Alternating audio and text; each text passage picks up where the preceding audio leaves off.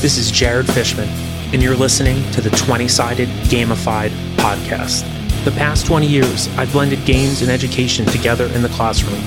I'm a history teacher, a game-based learning specialist, and I serve on the board of HMGS Next Gen Inc. and the North American Simulations and Games Association. I'm looking to broaden my own knowledge of game-based learning by talking to the people that do it best. Pull up a chair, get your dice ready, and enjoy the ride. All right, podcast fans, got Jared here. I hope you guys are doing well. I hope everything is copacetic, as my dad would say. So, true story. I think most of you that follow this podcast know that I've been working with an organization called Nasaga for not a long time, but something along the lines of 4 or 5 years. Great people, wonderful people, and I'm hoping to get as many Nasaga folks on this podcast as possible because I believe in the organization, and it is a little bit of a plug that I'm doing right now. I just want more people to be familiar with what this organization does. And it just so happens that I have somebody who I met at Nasaga, who I would argue is like a big part of the organization, here with us today. But I'm going to keep you in just a little bit more suspense. Look, I've been doing game-related stuff for a very long time. I mean, probably I would say like 30 years. So I've played in a lot of games. I've taken part in a lot of simulations. I've run a lot of those things. And anytime, not to say that I'm important because I'm not, but anytime my ears perk up or eyes perk up and get super invested in a seminar or a workshop about games, I hate to say it this way, but I know it's good because I've just done thousands of these things. And at Nasaga last year in Montreal, I met our guest for today, Ray Kimball. And I'm going to tell you what the name of his company is in a second. But even more important than that, I had never met him before. And I had just sort of walked into this sort of like crisis simulation game about the Cuban Missile Crisis. And it was one of those things where, if you know me, I don't blow smoke. I sat down and was just immersed in playing the role of Nikita Khrushchev in this Cuban Missile Crisis simulation. And it was honestly not just the most I've learned, but just the most fun, which is what a game is supposed to be. So Ray Kimball is here. So his company is called 42 Educational Games, Coaching and Design, or 42 Ed Games for short. And don't worry, if you're interested in checking out some of the things that he does, we'll get to his information towards the end of the pod. So that was super long-winded, but a necessary long-winded. So, Ray, how are you, man? Jared, I am fantastic. Thanks so much for having me on, and thanks for not blowing up the world when you were off last year. I attempted to be as diplomatic as humanly possible. And yeah, I like I said, it was just so much fun. So I had to have you on. Well, look, right, as I was saying to you before we started, I'm the least important person involved in this whole project. So I think for our listeners, right, maybe if you could just talk a little bit about, where you're from, just a little bit of an origin story. Yeah, absolutely. So my origin story, I just wrapped up a total of 30 years in uniform, serving in the United States Army, 4 years as a cadet at West Point, 26 years as a commissioned officer. Did a bunch of different jobs, was a helicopter pilot, was what we call a strategist, which basically means I was somebody who was paid to think fast, read fast, and write well. And then finally wrapped up my time as an academy professor at West Point, which is one of the permanent military faculty that was there, and loved all my jobs in the Army. It's like a parent, right? You love all your kids equally, but I really do have a special place in my heart for my time teaching at West Point. I taught for a total of 10 years, and it was really in that role that I discovered the power of game-based learning. I started using it very early on during my first tour as a very junior instructor there, and was blown away by the power of it, and can certainly talk more about that initial piece and what that looked like. And when I came back as a permanent faculty member, knew that was something that I wanted to advocate for and be a part of. And so I continued to use it in my own classes. I continued to push for it to be implemented elsewhere at the academy. And when it came time for me to retire from the Army, I thought about, what do I want to do next, right? What's next in my life? Because I'm not quite ready to be that old guy who just, sits on the porch. Right. And when I thought about it, I said, the parts of my job that I really enjoy the most are game-based learning, but also helping faculty to do the things that they want to do in faculty development. My last job at West Point, I was the chief of faculty development there. Lots of different kind of complicated moving pieces, but the core thread that ran throughout all of them was that I was there to help reduce barriers to faculty development and help them kind of realize whatever they wanted to be in terms of their vision of themselves as faculty members. And so I said, well, maybe there's a way that I can do both. And so I launched my company, 42 Educational Games, Coaching and Design, 42 Ed Games for short, as you mentioned. And that's what I do now. I work with predominantly higher ed faculty, but also some corporate and high school folks to really help people see the power of game-based learning. Oh, that's super cool. Now, when you were at West Point, right? So I just have a few questions just about your sort of experience. And by the way, thank you for your service. I know that's like a weird thing these days, right? You almost have to like stop. And again, I don't get particularly political on this podcast, as I say often, but like it is kind of funny to me that like even just saying that, all of a sudden people are wondering, well, is that person a Republican? Are they a Democrat by saying that? Right? Is it right? Yeah. So, yeah. But in all seriousness, thank you, man. Like I appreciate it. I always say it was a privilege to serve, and it really was. Yeah. Now, so let's talk a little bit about that, right? So, so what were you teaching there? Like, what kind of courses did you teach?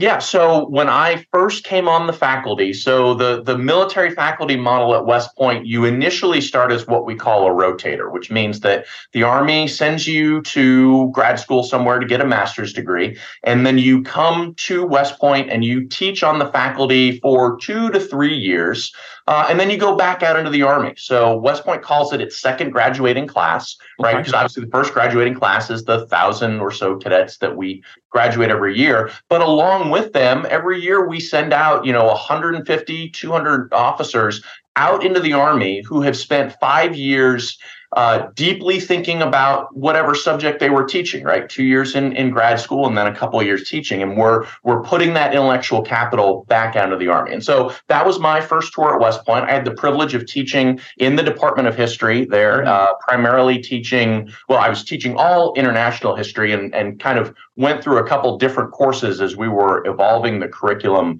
during that time. And I actually had kind of a branch path in that, most folks, they serve in a department their whole time. I actually had the opportunity to go work in one of the independent research centers there on the dean's staff. So I was part-time teaching in the department and part-time doing this center's mission of reaching out to junior officers and helping develop them. Right. But I would tell you, West Point is an amazing place to teach in general, small section sizes. To teach a section of larger than 18 cadets requires the personal approval of the dean, who's a one-star general, and that approval is very hard to get. So you've got small class sizes. The expectation is you're engaging with your cadets and that you're not only teaching them your particular discipline, but that you're also coaching them about their future identity as a member of the profession of arms, as an officer.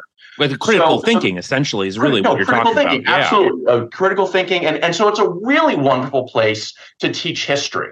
Right? Because you're pushing them, right? You're pushing them to take what they're reading and apply it to the world and use it to think deeply about the world as it is and the world as it was.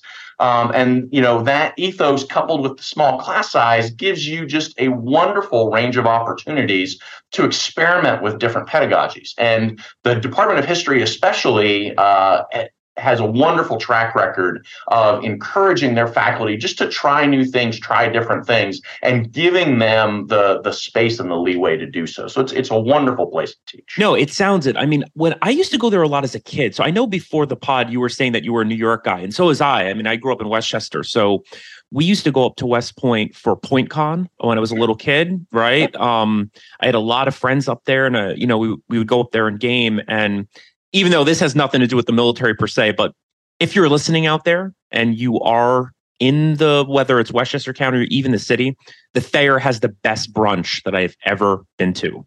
It really is pretty impressive. So if you are listening to this, besides the fact that we're going to get into talking about some cool games in a second, go to the Thayer to have brunch at West Point. So again, backing up. So it sounds like you had a really fruitful experience there. And by the way, even backing up further, I mean, before you started doing all the academic work and the teaching, if you don't mind me asking, did you get deployed? I mean, when you were like, how did that work? And I guess maybe another question would be like, what rank were you? Yeah, I did. So I did a total during my time in service. I did a total of 4 deployments: Bosnia, Iraq, Afghanistan, and East Africa. Deployments ranging from 6 months to 9 months to a year, depending on which garden spot you're talking about. Right. And in fact, I almost kind of missed my window to go teach at West Point because I was deployed for the opening phase of the Iraq War in 2003. I was part of 3rd Infantry Division, one of the initial spearheads into Iraq, and it just so happened that they needed to switch out commanders at a time that still allowed me to go and do my grad school on schedule. So I was incredibly fortunate. So what's really wild and coincidental is that I just had Matthew Klein, or AKA Matt Rendar, who does all the Battle Tribe stuff. He was in 3rd Infantry. He was in cool. Mechanized. I mean, he was telling me some stories. It was pretty wild. I'm almost afraid to ask what your experience was, especially when you were there. Yeah, it was pretty wild. So I had the privilege of being. I was a troop commander in 3rd Squadron, 7th Cavalry. So as I mentioned, I was a helicopter pilot. So at that time, divisional cavalry squadrons had both armored vehicles and helicopters. That is not the case anymore. Long story on Army reorganization. But at that time, they were mixed air-ground formations. My responsibility in that organization was the maintenance of the helicopters. I led what was called the maintenance troop. Right. So arming, fueling, fixing, you name it. If it was needed to keep a helicopter in the fight, I owned those resources and I was responsible for it. And so, 890 kilometers driving north in 21 days. The stories keep getting better the farther you right. from it. But the thing that I'm most proud of is that I brought every single one of my soldiers home. No, that's great. And not every leader can say that, and that's not necessarily the fault of any one individual, but it was a special point of pride with me that I was able to bring them home. And in fact, getting ready to celebrate our 20-year reunion, the members of the troop are getting ready to gather again here in August in the Savannah area to celebrate bringing everybody back and to catch up on everybody. And do you kind of keep in touch with all the people that were under you? I try to. Some folks you lose touch with. Some folks, unfortunately, have passed on either due to we lost a couple folks in the intervening years to combat. Unfortunately, our group was not immune to the plague of veteran suicide. We've had a couple folks die by suicide as well, and so it just makes it that much more important to stay in touch and celebrate the people who are still around. And social media is a wretched hive of scum and villainy in many respects. But it really is wonderful for keeping in touch with folks and seeing how they're doing and checking in on them from time to time. No, gotcha. Well, good luck when you meet everybody. I mean, that sounds like it's going to be a lot of fun, and I'm super excited. Yeah, and I would imagine I never served, so I'm not going to pretend to necessarily understand your experience because I don't. But at the same time, I will make the assumption. I mean, when you're in an intense moment like that, I mean, it must create a bond that I'll never really be able to understand. It absolutely does. You learn a lot about a person in situations like that, and those bonds just keep recurring in unexpected ways. One of my NCOs who was in my vehicle with me during the drive north, while I was at West Point, I got to see his son come in as a cadet and graduate as a member of the class of 23. Actually, he just graduated this year. Right. And so getting to see that son following in his father's footsteps is just one of many ways that I've seen the legacy of the soldiers that I served with continue to play out both in military and civilian worlds. What did you ride north in? A Bradley or I would know. I trust me. I wish this was back in the early days. It was a canvas-sided Humvee, just four-wheeled, driving through the desert. Sandbags on the floorboards. We hadn't quite graduated to the hillbilly armor yet at that point because the IED threat had not really manifested. But yeah, it was not lost on me that there was not a lot between me and the outside world, and so and that was the case. And I was relatively lucky in that I was just in a Humvee. I had soldiers driving fuel tankers, carrying 2,000 gallons of jet fuel. So you want to talk unarmored. So you want to talk about some folks who really had some anxiety about small arms fire. It was those folks. And so I knew that I had a responsibility not to expose them to any unnecessary danger. Yeah, no, I got you. Because lives are essentially in your hands as the commander. So, and it was very sobering. For sure. It was a constant reminder that I was responsible for that. Yeah. So I guess maybe this is the reason why you are one of the calmest people, like associate. I don't know what we would call our relationship, but like you are incredibly calm. And I would imagine like being in those kinds of situations makes the daily like routine of life like a joke to you. What I mean? Maybe that's a overstatement, but yeah. Joke is a little fun. Look, there are things in everybody's lives that are serious and that are important.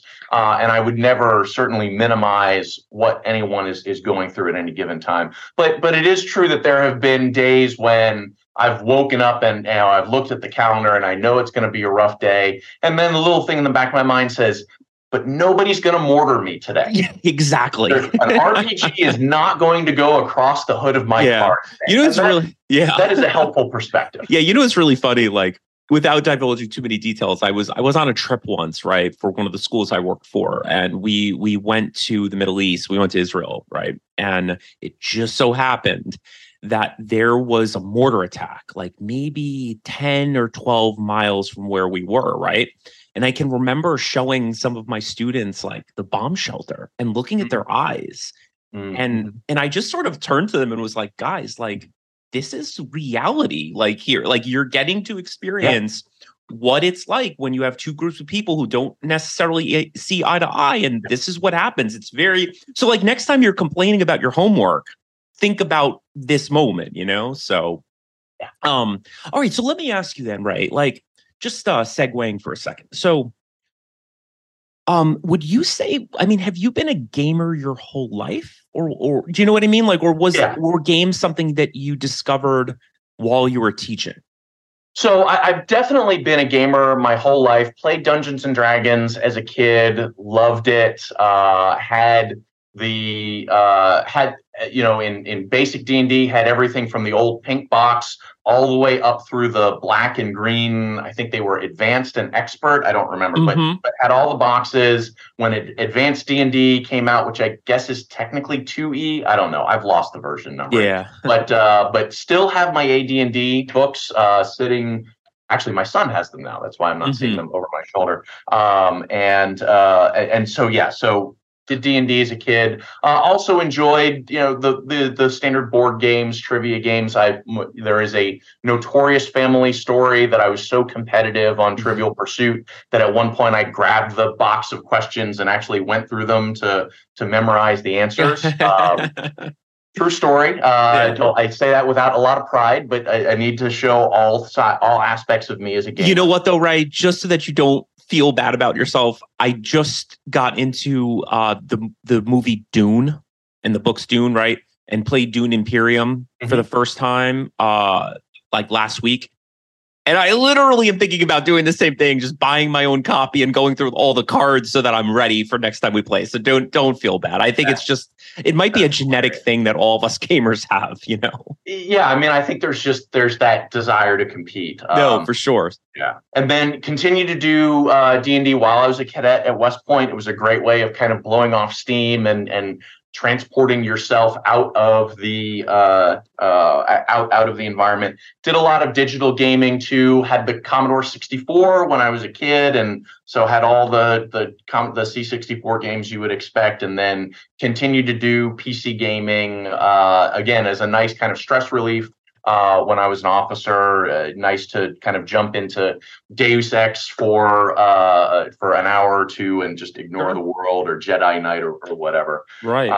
But definitely had a gaming background, which I think is really what led me to be comfortable experimenting with that in the classroom. Was that I had that enjoyment, and so it wasn't necessarily a new identity that I had to take on. It was just a different application of that identity. Yeah, and on that note, and again, I can understand how sometimes it could be maybe even hard to remember what I'm about to ask you, right? Because as gamers, like, I don't know about you, but for me, it's always been second nature.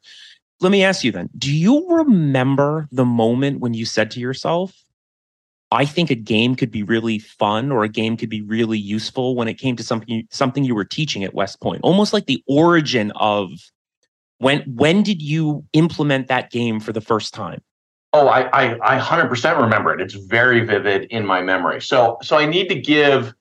I'm going to give a little bit of deep background here. We love deep background on this podcast. So talk away, sir. Awesome.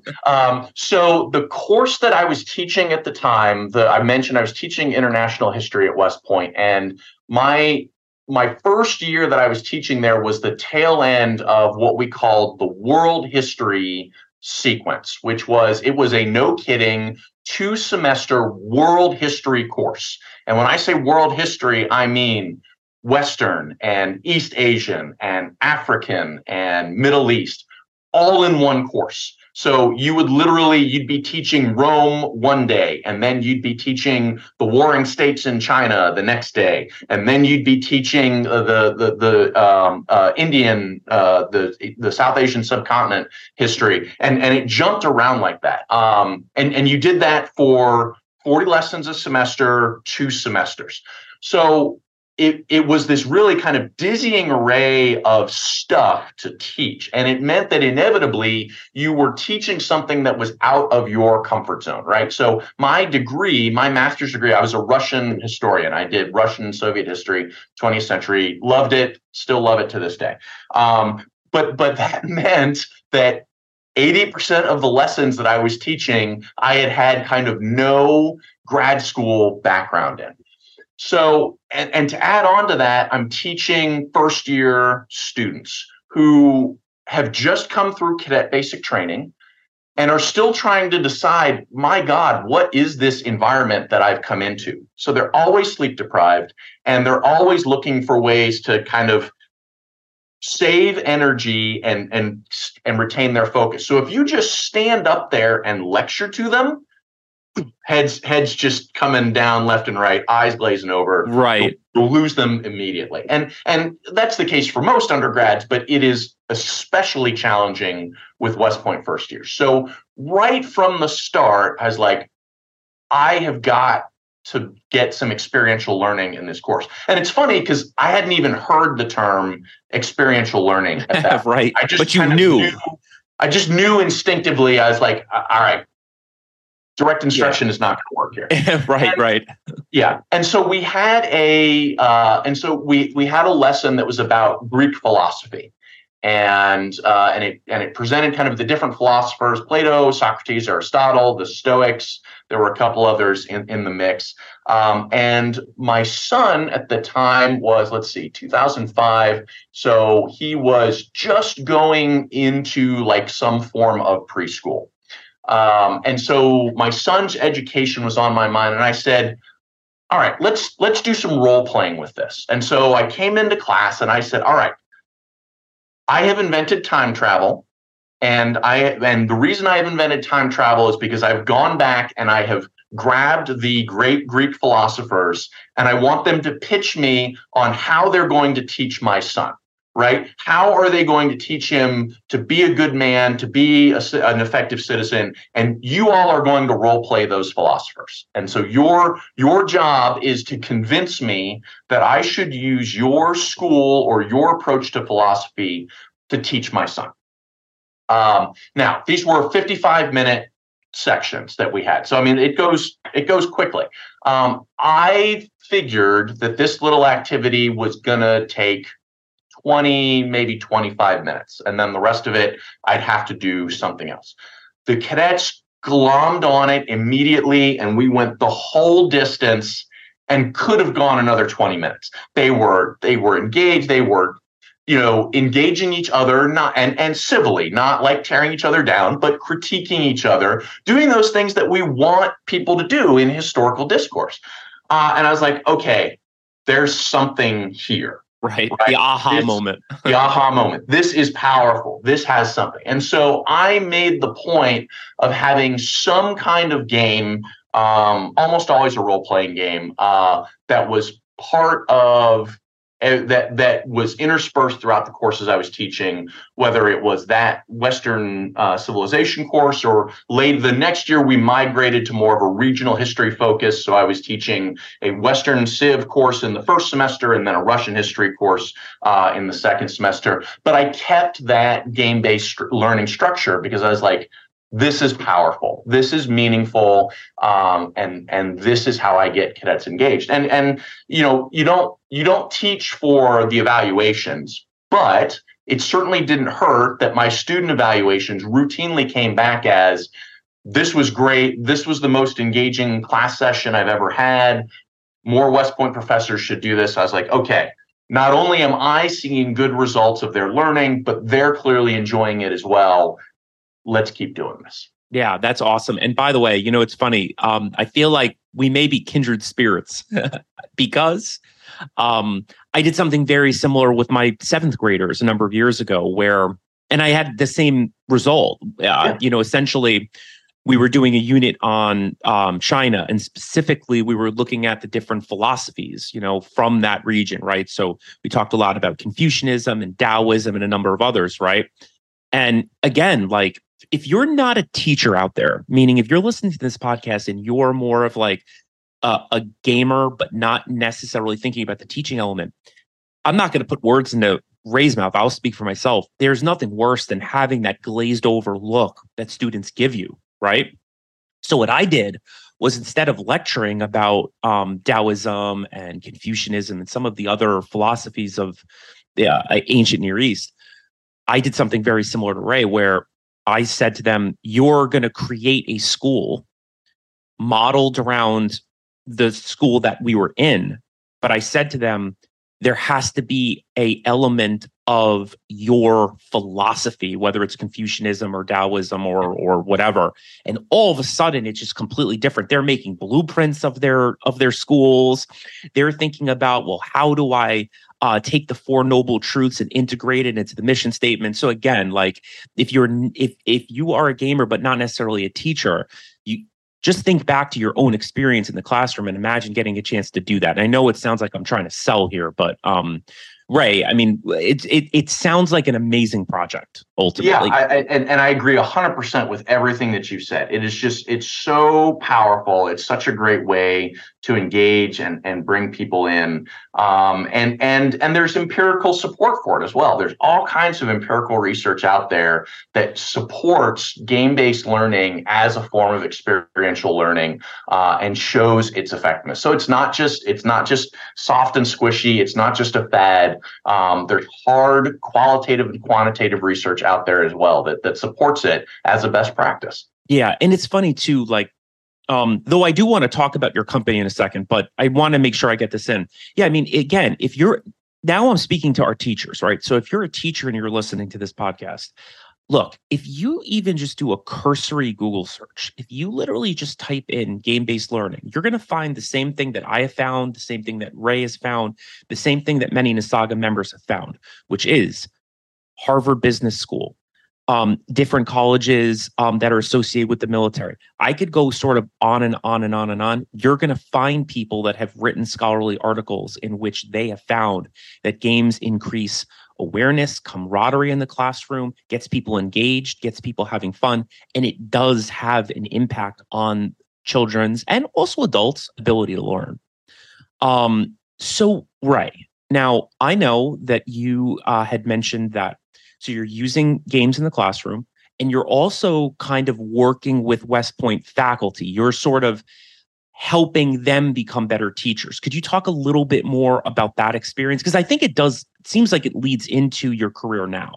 It does. So when I came back as back to West Point. I came back initially as the director of the Center for Junior Officers, which is a small research cell at West Point that advocates for professional development for junior officers out across the Army. Junior officers being folks who are in kind of their first stint of service, that first kind of 4 to 6 years, where you're really kind of growing and developing yourself as an officer. And traditionally, a lot of that individual development has been, there's schoolhouses, but a lot of it ends up kind of landing at the unit level. And some units do it well, and some units don't do it as well. And so the big idea of the Center for Junior Officers was, let's harness the power of modern communications to make developmental opportunities broadly available for junior officers, no matter where they are, no matter what unit they're in.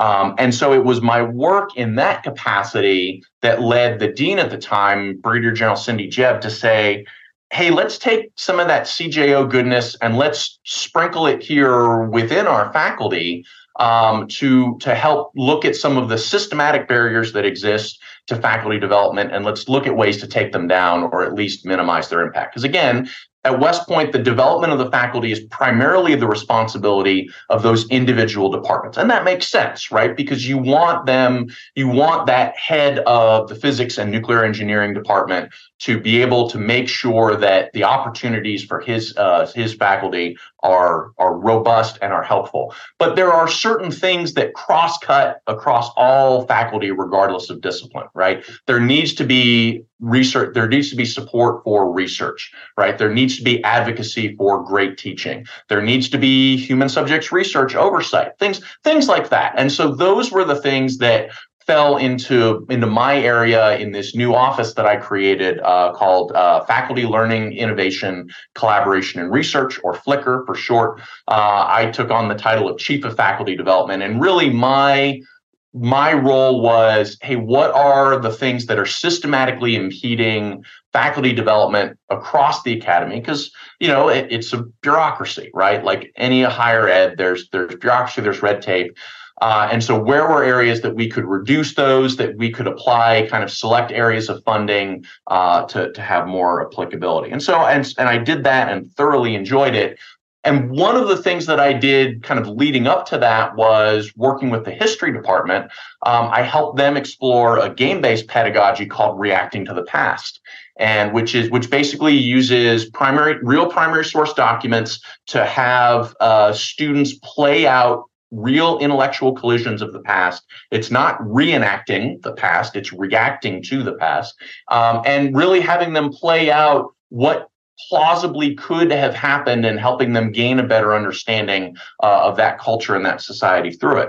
And I'm very proud of the fact that after I introduced that to the history department and kind of gave them some tools, they've now integrated that into one of the first year history courses. And it's now a permanent part of that course. They play the French Revolution game. So again, that opportunity to advocate for game-based learning as part of an overall kind of push for empowering faculty and faculty development was really meaningful and really powerful for me. So, Ray, for somebody out there listening that maybe has never played a simulation like that, could you, maybe give listeners a sense of what it might be like if you're one of those students that's engaging in that game? Yeah, absolutely. So we'll talk about. I'm going to give an example of one that I recently worked on, which is Charles Darwin. In the Darwin game, you play a member of the Royal Society, which is this this overarching body, which still exists today, that rewards scientific achievement at the time in the British Empire, now in the Commonwealth, and the specific thing that you're looking at is things that are leading up to or that are supporting Darwin's theory of evolution. And so maybe you are playing the role of an anthropologist who has very strong feelings on racial constructs, or maybe you are playing a geologist who has very strong feelings about what the geological layers show. But the bottom line is, regardless of the role you're playing, you are assigned a role that is either an actual person from history or is a plausible amalgam of someone who could have existed at the time.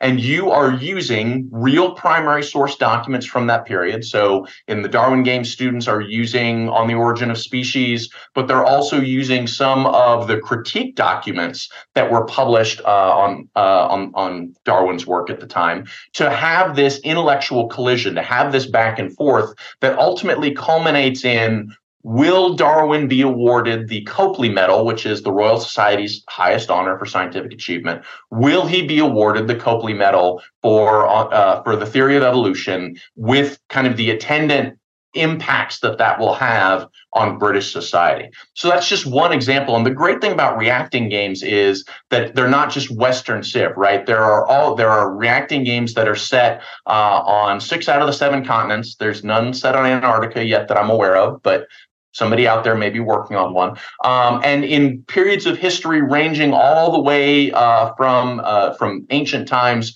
up to modern history. So if you go take a look at reactingconsortium.org, which is the Reacting Consortium's website, you can see this amazing list of games that are out there that can be played, and that range anywhere from 1 or 2 sessions all the way out to 10 class sessions. I think what the coolest part of that explanation, right, if we're thinking about this from the perspective of a student, is, it's one thing to tell students, especially primary sources, right? It's one thing to tell students that, hey, this is a very important primary source. So you use the French Revolution as an example. So, taking a look at the writings of like Robespierre or Marat or Suchet or Sieyès, as I should say. No, Suchet was a French general, but you change the dynamic when you ask students to read those things and they just have to write an essay or something. It's an entirely different beast when all of a sudden you now have like a superpower in the game because you went home and read.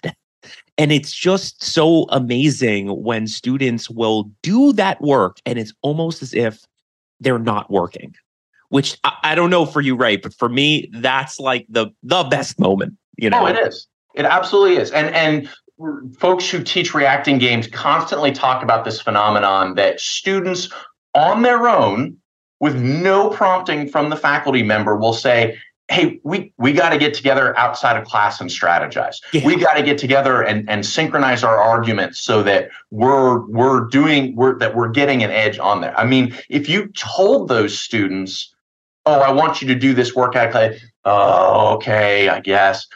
But in reacting games, so often the students will just do it on their own because they want that competitive edge on their peers. And they're enjoying themselves. And they're enjoying themselves. And they're learning. Yeah. It's pretty wild stuff. Jeremy Cadell, who I'm going to have on the podcast sooner rather than later, he used to tell me a story at some of the Nasaga conferences about like his Rwanda simulation, where his students were in this simulation about crisis management in Rwanda, and they just produced these documents that were hundreds of pages long, like college students, and just sort of, that's like a teacher's dream that kids are going to go and do that level of work, right?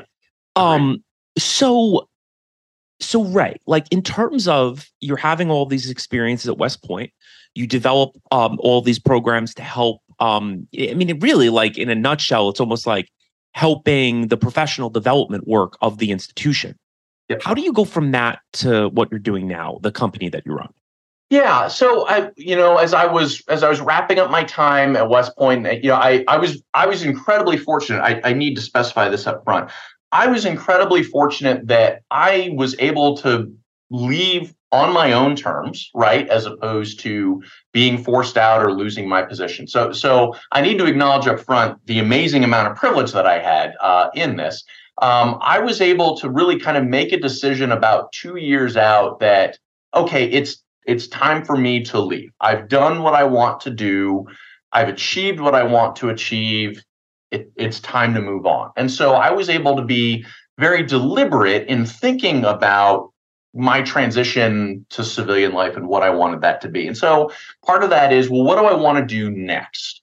And, some of the typical options that are available for folks, you can move into what we call a GS, or a general schedule job, which is where you're a government employee and you're a civilian government employee and you're doing something similar. So I could have gone and been a civilian strategist, building on my earlier work, or I could have gone and been a civilian faculty member at one of the professional military education institutions. And so that was one option. Another option was to go teach at a civilian school, right? Just be an associate faculty member, an adjunct faculty, or assistant faculty member at a civilian school. And so I really had to sit and think about, what are the things that make me happiest about my job?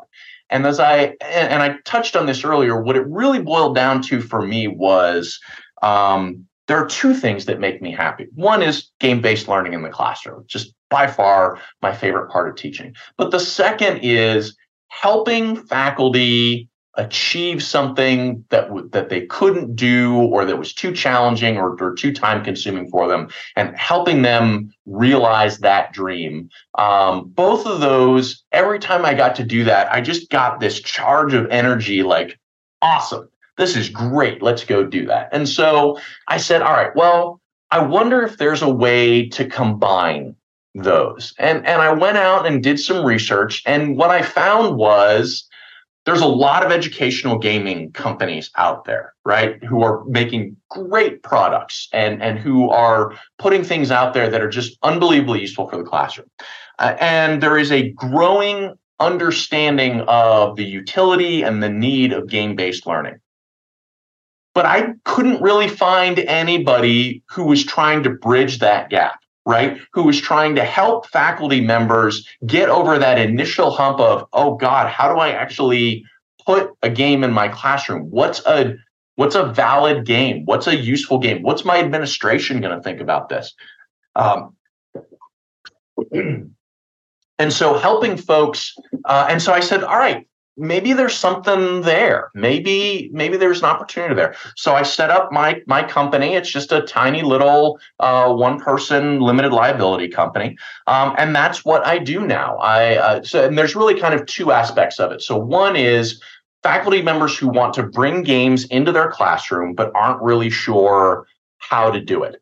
I'll work with them. I'll get a sense of their classroom context, of their institutional context, because both of those are super important, right? You can't, just as you have to have a game that meets their educational goals, you can't bring in a game that doesn't work with their institutional context, right? Some institutions are fine with the idea of a tabletop board game in the classroom, but are not okay with role playing because they're worried about the TikTok effect. Right. And some institutions are fine with the idea of role playing in the classroom, but don't have the digital infrastructure to support a digital game. So not only do you have to consider what the learning goals are, but you've also got to make sure it's a good fit for the institution. And so once I get a sense of that, I go out, I find an off-the-shelf game for them, make whatever tweaks are necessary. And the off-the-shelf game is really important, right? Because somebody has already done the legwork on the logistics. Somebody has already done the hard work to get that game out there in the world. They've done the play testing. And so I'll make whatever little tweaks are necessary, right? Maybe it's a modified set of rules to help work for that classroom. Maybe it is an explainer video, whatever the case may be. And then I deliver that package to them in a way that they can take it and immediately run with it in their classroom, right? And immediately just go after it and put it to use. And I can do all of that for about what they would typically pay to go to a conference, right? When you include conference fee, travel, lodging, food, all that. That's my price point. And so really what I'm aiming for is somebody who says, hey, you know what? Yeah, I have conference money this year, but I really want to spend that conference money instead on something to make my classroom more powerful. That's the person that I'm here to serve. So that's the coaching piece of 42 Ed Games coaching and design. And then the other folks that I work with are folks who are doing game development, but just have things that are impinging on their time that they can't, that has them kind of stalled. Right. And I think anybody who's teaching at any level can understand this idea of, oh, I have this great idea for X.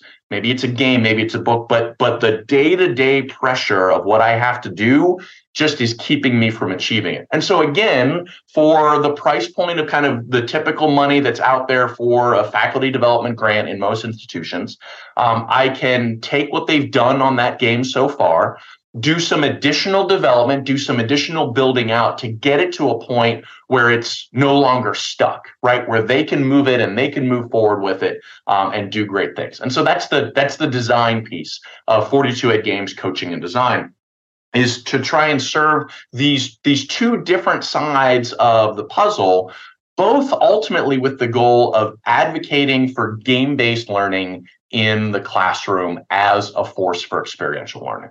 Yeah, it's a brilliant concept, because as I was listening to you sort of explain the role that you're sort of serving, to me, what stood out more than anything else is something that I've heard teachers say so many times. And this is from personal experience running conferences where, I used to run conferences for NICEACE, which is the basically like the Association of New York Independent Schools. And the kind of feedback that I would get more than any other type of feedback was, this seems unbelievably amazing, but it scares the hell out of me, right? So what you're doing, Ray, is essentially demystifying that fear. I think that's what it sounds like to me.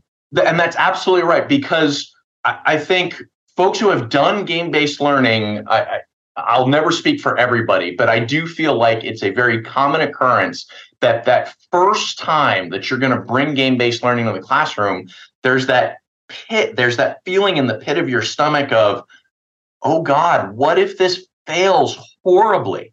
What if I lay this game out there and all my students just stare at each other and nobody says anything, and I end up with an entire class period of silence? I'll never recover from that, right? I'll never get caught up. And so, and I think that's a very common occurrence. And so having somebody along with you to say, you can do this. Hey, I'm giving you something that's proven. I'm giving you something that I know will work with you to get over that initial hump of fear, I think is enormously helpful. And that's what I hope anyway. Yeah. Just out of curiosity, have you ever thought about almost like creating like a membership, like in which you could build a community through your company? I've thought about it. Honestly, there are a lot of amazing gaming communities already out there. The Reacting Consortium is one. Nasaga, you mentioned, is another.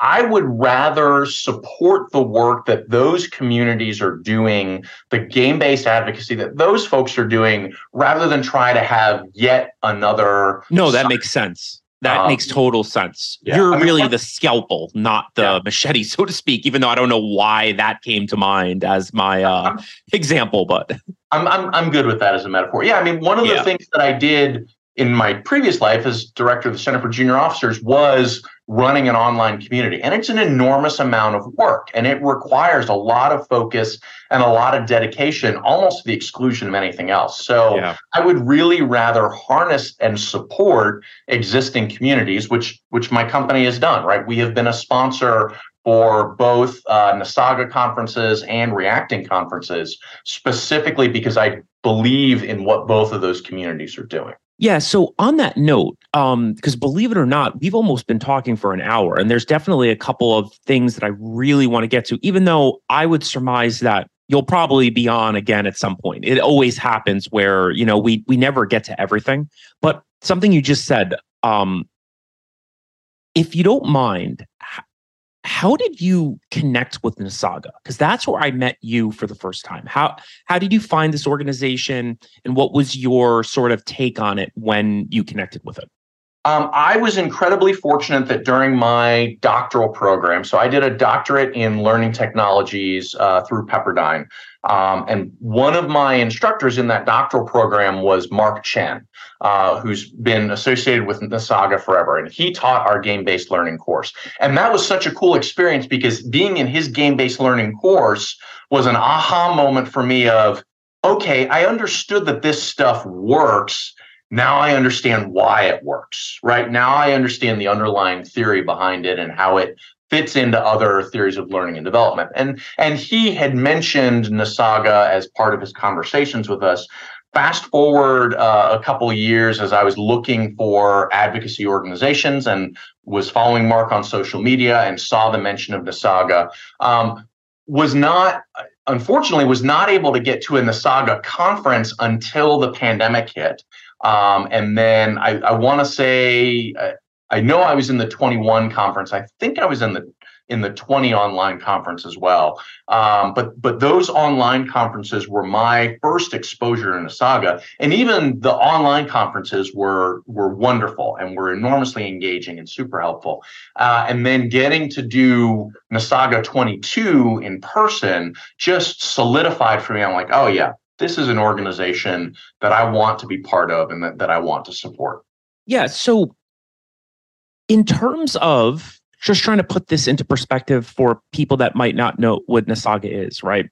So I'll do part of this and then I'm going to ask you a question, right? So if you're listening out there, if you're thinking about a Nasaga conference right now, if you're a corporate person, if you're a teacher, if you like games, what I want you to imagine is going to a conference.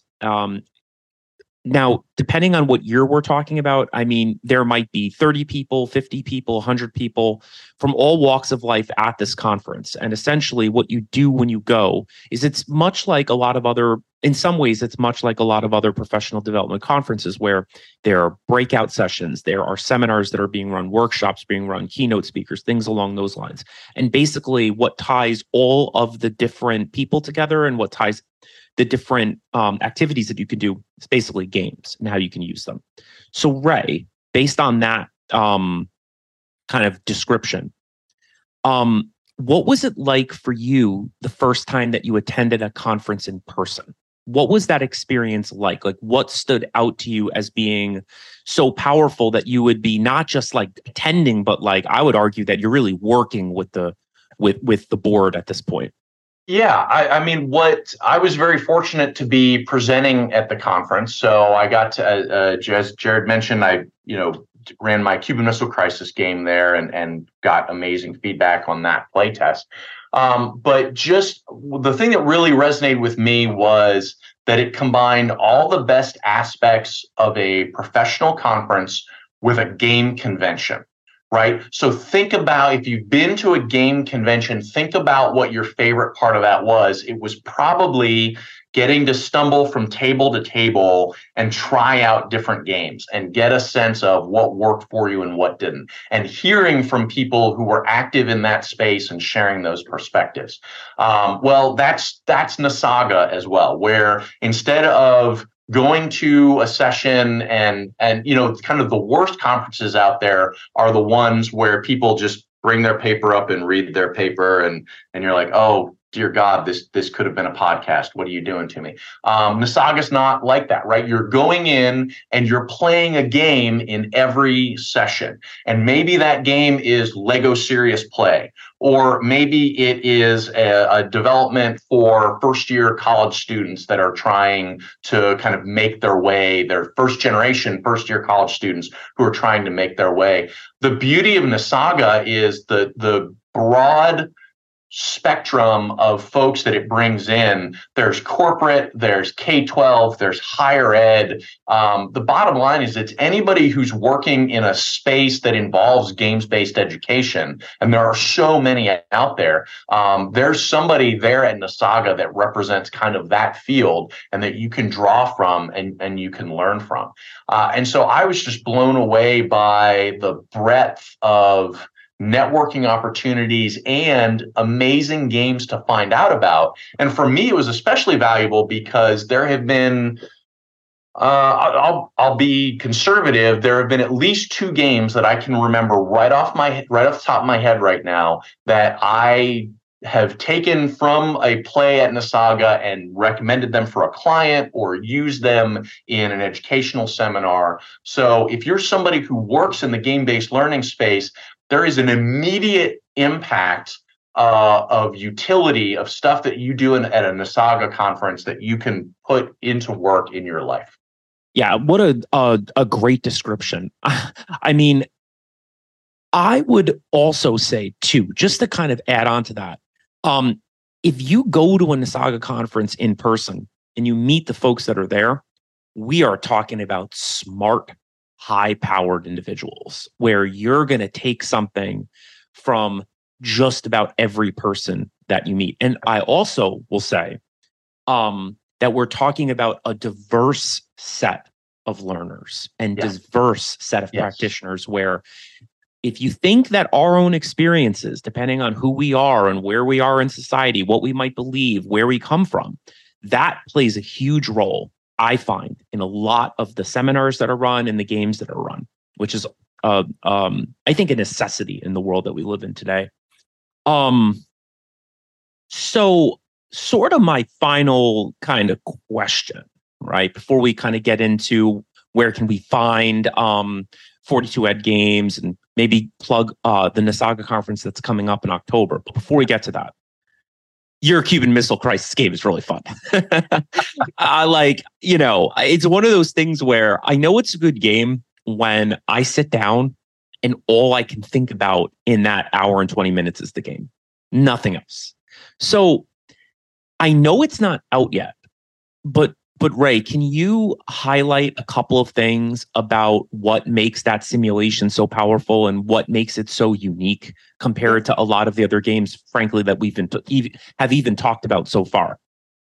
Yeah, so the game is Eyeball to Eyeball, the Cuban Missile Crisis. It is forthcoming from Central Michigan University Press.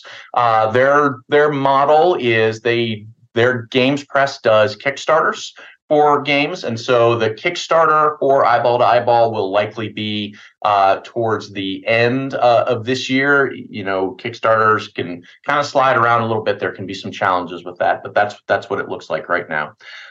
It is primarily a role-playing game where you are playing in one of several factions that were historically involved in the Cuban Missile Crisis. And you are playing a real-world person who was involved in some way in the era of that time frame. And the reason why I say that, of course, for the US and the Soviet side, you have kind of the classic people that you would expect.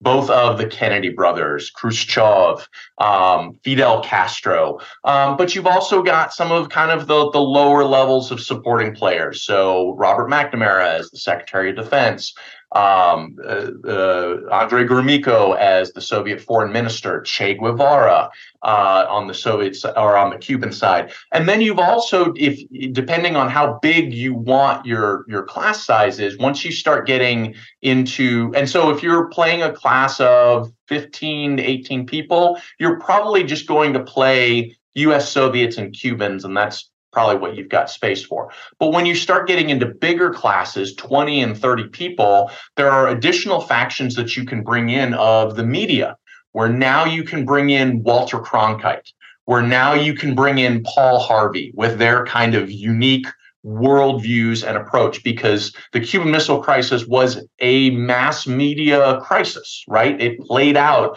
in television, on the radio, and so in as well as in newspapers. And so we have a media faction that bears that out. And then there's also an international faction that really brings out that while, yes, this was a superpower standoff, it had impacts on other parts of the world, and other parts of the world were desperately trying to push back on it. So you have Uttant as the Secretary General of the United Nations. You have Alexander Solzhenitsyn as this about to be exiled Russian author. He hasn't been exiled yet.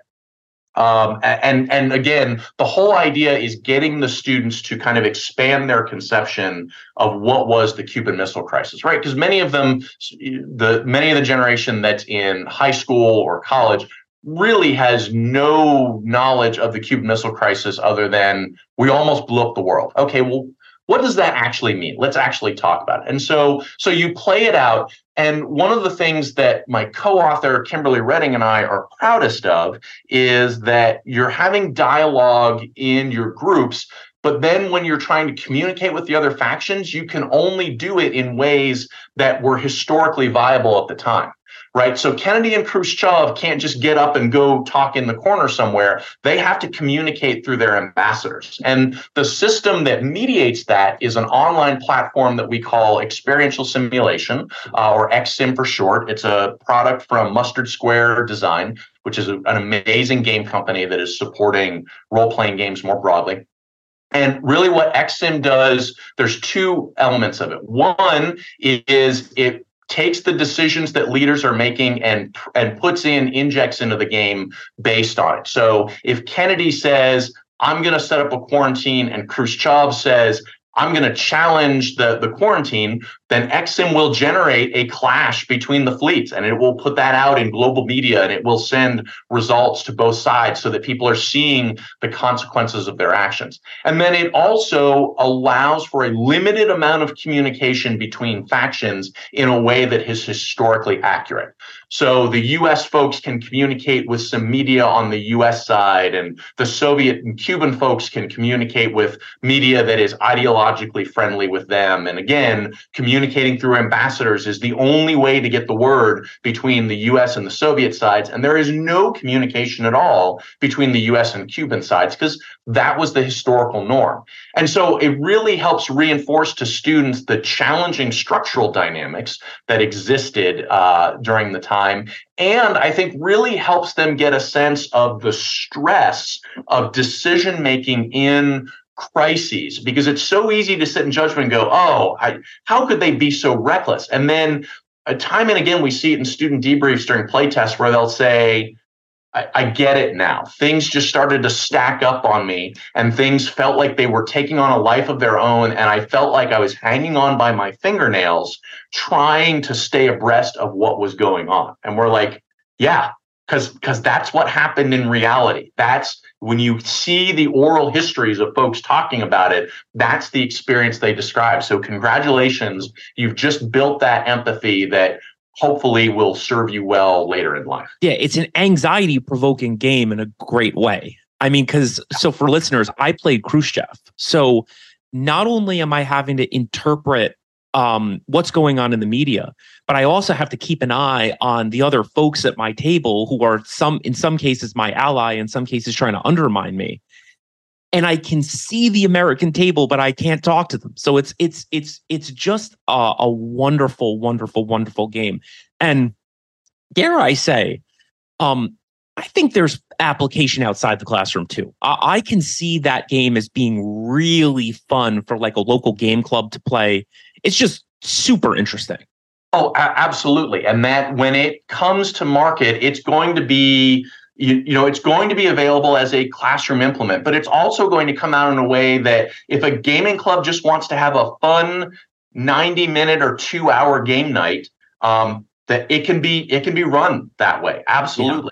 Yeah. If an organization wants to do a seminar on decision making under stress, it's built in a way that corporation can do that. So we see lots of different applications for it. And I would say too, being a person that's run so many simulations, I think what really differentiates, and I know other companies are doing this, but what really differentiates this simulation from others that I've played is because of the digital technology. It's making decisions and generating information faster than a human could. Because, back in the day, if you're running a game like this, it's almost like, and I've seen this happen, like where the GM has to write out by hand or type out and circulate notes around the room, which, don't get me wrong, that's fun. But for a game like this to be played in 90 minutes to 2 hours is remarkable. And I think that the app, the technology that you're using is really what's kind of facilitating that. Yeah, and that's the thing that we were really proudest of is XSIM isn't just there of, ooh, this is cool tech, let's do it. From the very beginning, the whole point of putting XSIM in the mix was we wanted the instructor, we wanted the game master to be able to spend the maximum amount of time actually listening to what their students were doing and teaching and coaching, and less time, as you said, frantically scribbling notes or typing away at the keyboard. We didn't, to run this, we didn't want an instructor to have a phalanx of graduate assistants that were supporting them on this. We wanted a teacher to be able to pull this game off the shelf, run it in one class session, one or two class sessions with their students, and have a great time without a lot of external support. Yeah, it's also funny. It's like, it's such an immersive, I know I'm talking too much about this game, but like, it's great. It was so immersive that, like, as Khrushchev, right? And I did this in a loving way, I think. I found myself just being so flustered by the media because, like, they're coming over and they're asking me all the questions that I don't want them to ask. And it's like, it really, I gave the person a hug when it was over because I was like, I probably was so difficult to deal with. But yeah. All right. So we are just about out of time in terms of this podcast. But as I was saying, Ray, like, at some point or another, you'll definitely come back and we can dive a little deeper into some of these topics. Now, I'll talk about Nasaga in a second, but what I really want to focus on right now is 42 Ed Games. So, Ray, if somebody's listening out there, whether it's a teacher or a person that works in the corporate world, and they're looking for the kind of support that 42 Ed Games can provide, what would be the best way for them to find you? So easiest way, come to my website. So it's 42, the number 4, the number 2, ed.games. So not .com, it's .games. So 42ed.games. You can come to my website. You can see some examples of the work that I've done, and you can see a contact form there to get in touch with me. If you just want to kind of monitor and follow the kinds of things that I'm doing on social media, Facebook, LinkedIn, Twitter, for as long as Twitter still exists, and Instagram, my handle is all the same, 42ED Games across the board. And if you want to get periodic updates, but you are absolutely just done with social media, and trust me, I get why you would be totally done with social media, you can come onto my website and there's a subscription link for a newsletter there. You provide your email address, you'll get a newsletter from me once a month. I don't sell your email. I won't spam you, but once a month you'll get kind of the best of class stuff that I'm putting out to folks talking about educational games and game-based learning. And, if you don't want to be bothered with any of that and you just want to do an email, you can email me at Ray, R-A-Y, at 42ed.games. Thank you so much, Ray. And building off of that, if you're listening out there and you are thinking to yourself, this Nasaga conference sounds really great, what I would suggest would be to go online, all right, www.nasaga.org. Hop on the website. You can get some information about the organization there. So remember, Nasaga, basically what it means is North American Simulations and Games Association. The conference this year that Ray and I have been kind of talking about is being held in St. Louis towards the end of October. It is an absolutely wonderful, wonderful experience. And I can tell you that if this conversation today and some of the others that I've had on this podcast sound interesting to you, then it's almost like enjoying roller coasters and then going to Disney World or Disneyland. That's the way I would frame it. Right. I mean, Ray, I don't think I'm necessarily saying anything out of turn, right? I mean, this is true. Yeah, this is like biblical. Yes, yeah. Biblical, set in stone, should have been the 11th commandment, All right. So, Ray, this was really fun. I really appreciate the fact that you were interested in coming on and having this conversation. Yeah, this was great, Jared. Thanks for your time, and thanks for the hard work that you've done with your students and in the community more broadly and advocating for game-based learning. It's really important to have people like you that are doing the hard work. So thank you. Well, that is probably too kind, but I'm going to take that compliment. Thank you, Ray. I appreciate that. And for all the listeners out there, have a wonderful day. All right. And I hope that when this pod comes out, I hope that you enjoy it. All right. One more time, Ray, thank you so much. I'm going to sign off now. Have a good one. Thanks, Jared. Bye, people. Thank you so much for listening to today's 20-sided Gamified podcast. I hope you got as much out of the conversation as I did. If you're interested in learning more about the organizations I work with, please visit www.nextgengaming.org and www.nasaga.org. My Instagram handle is HMGS_nextgen_Inc. Until next time, be well, get some gaming in, and roll some 20s. Thank you so much.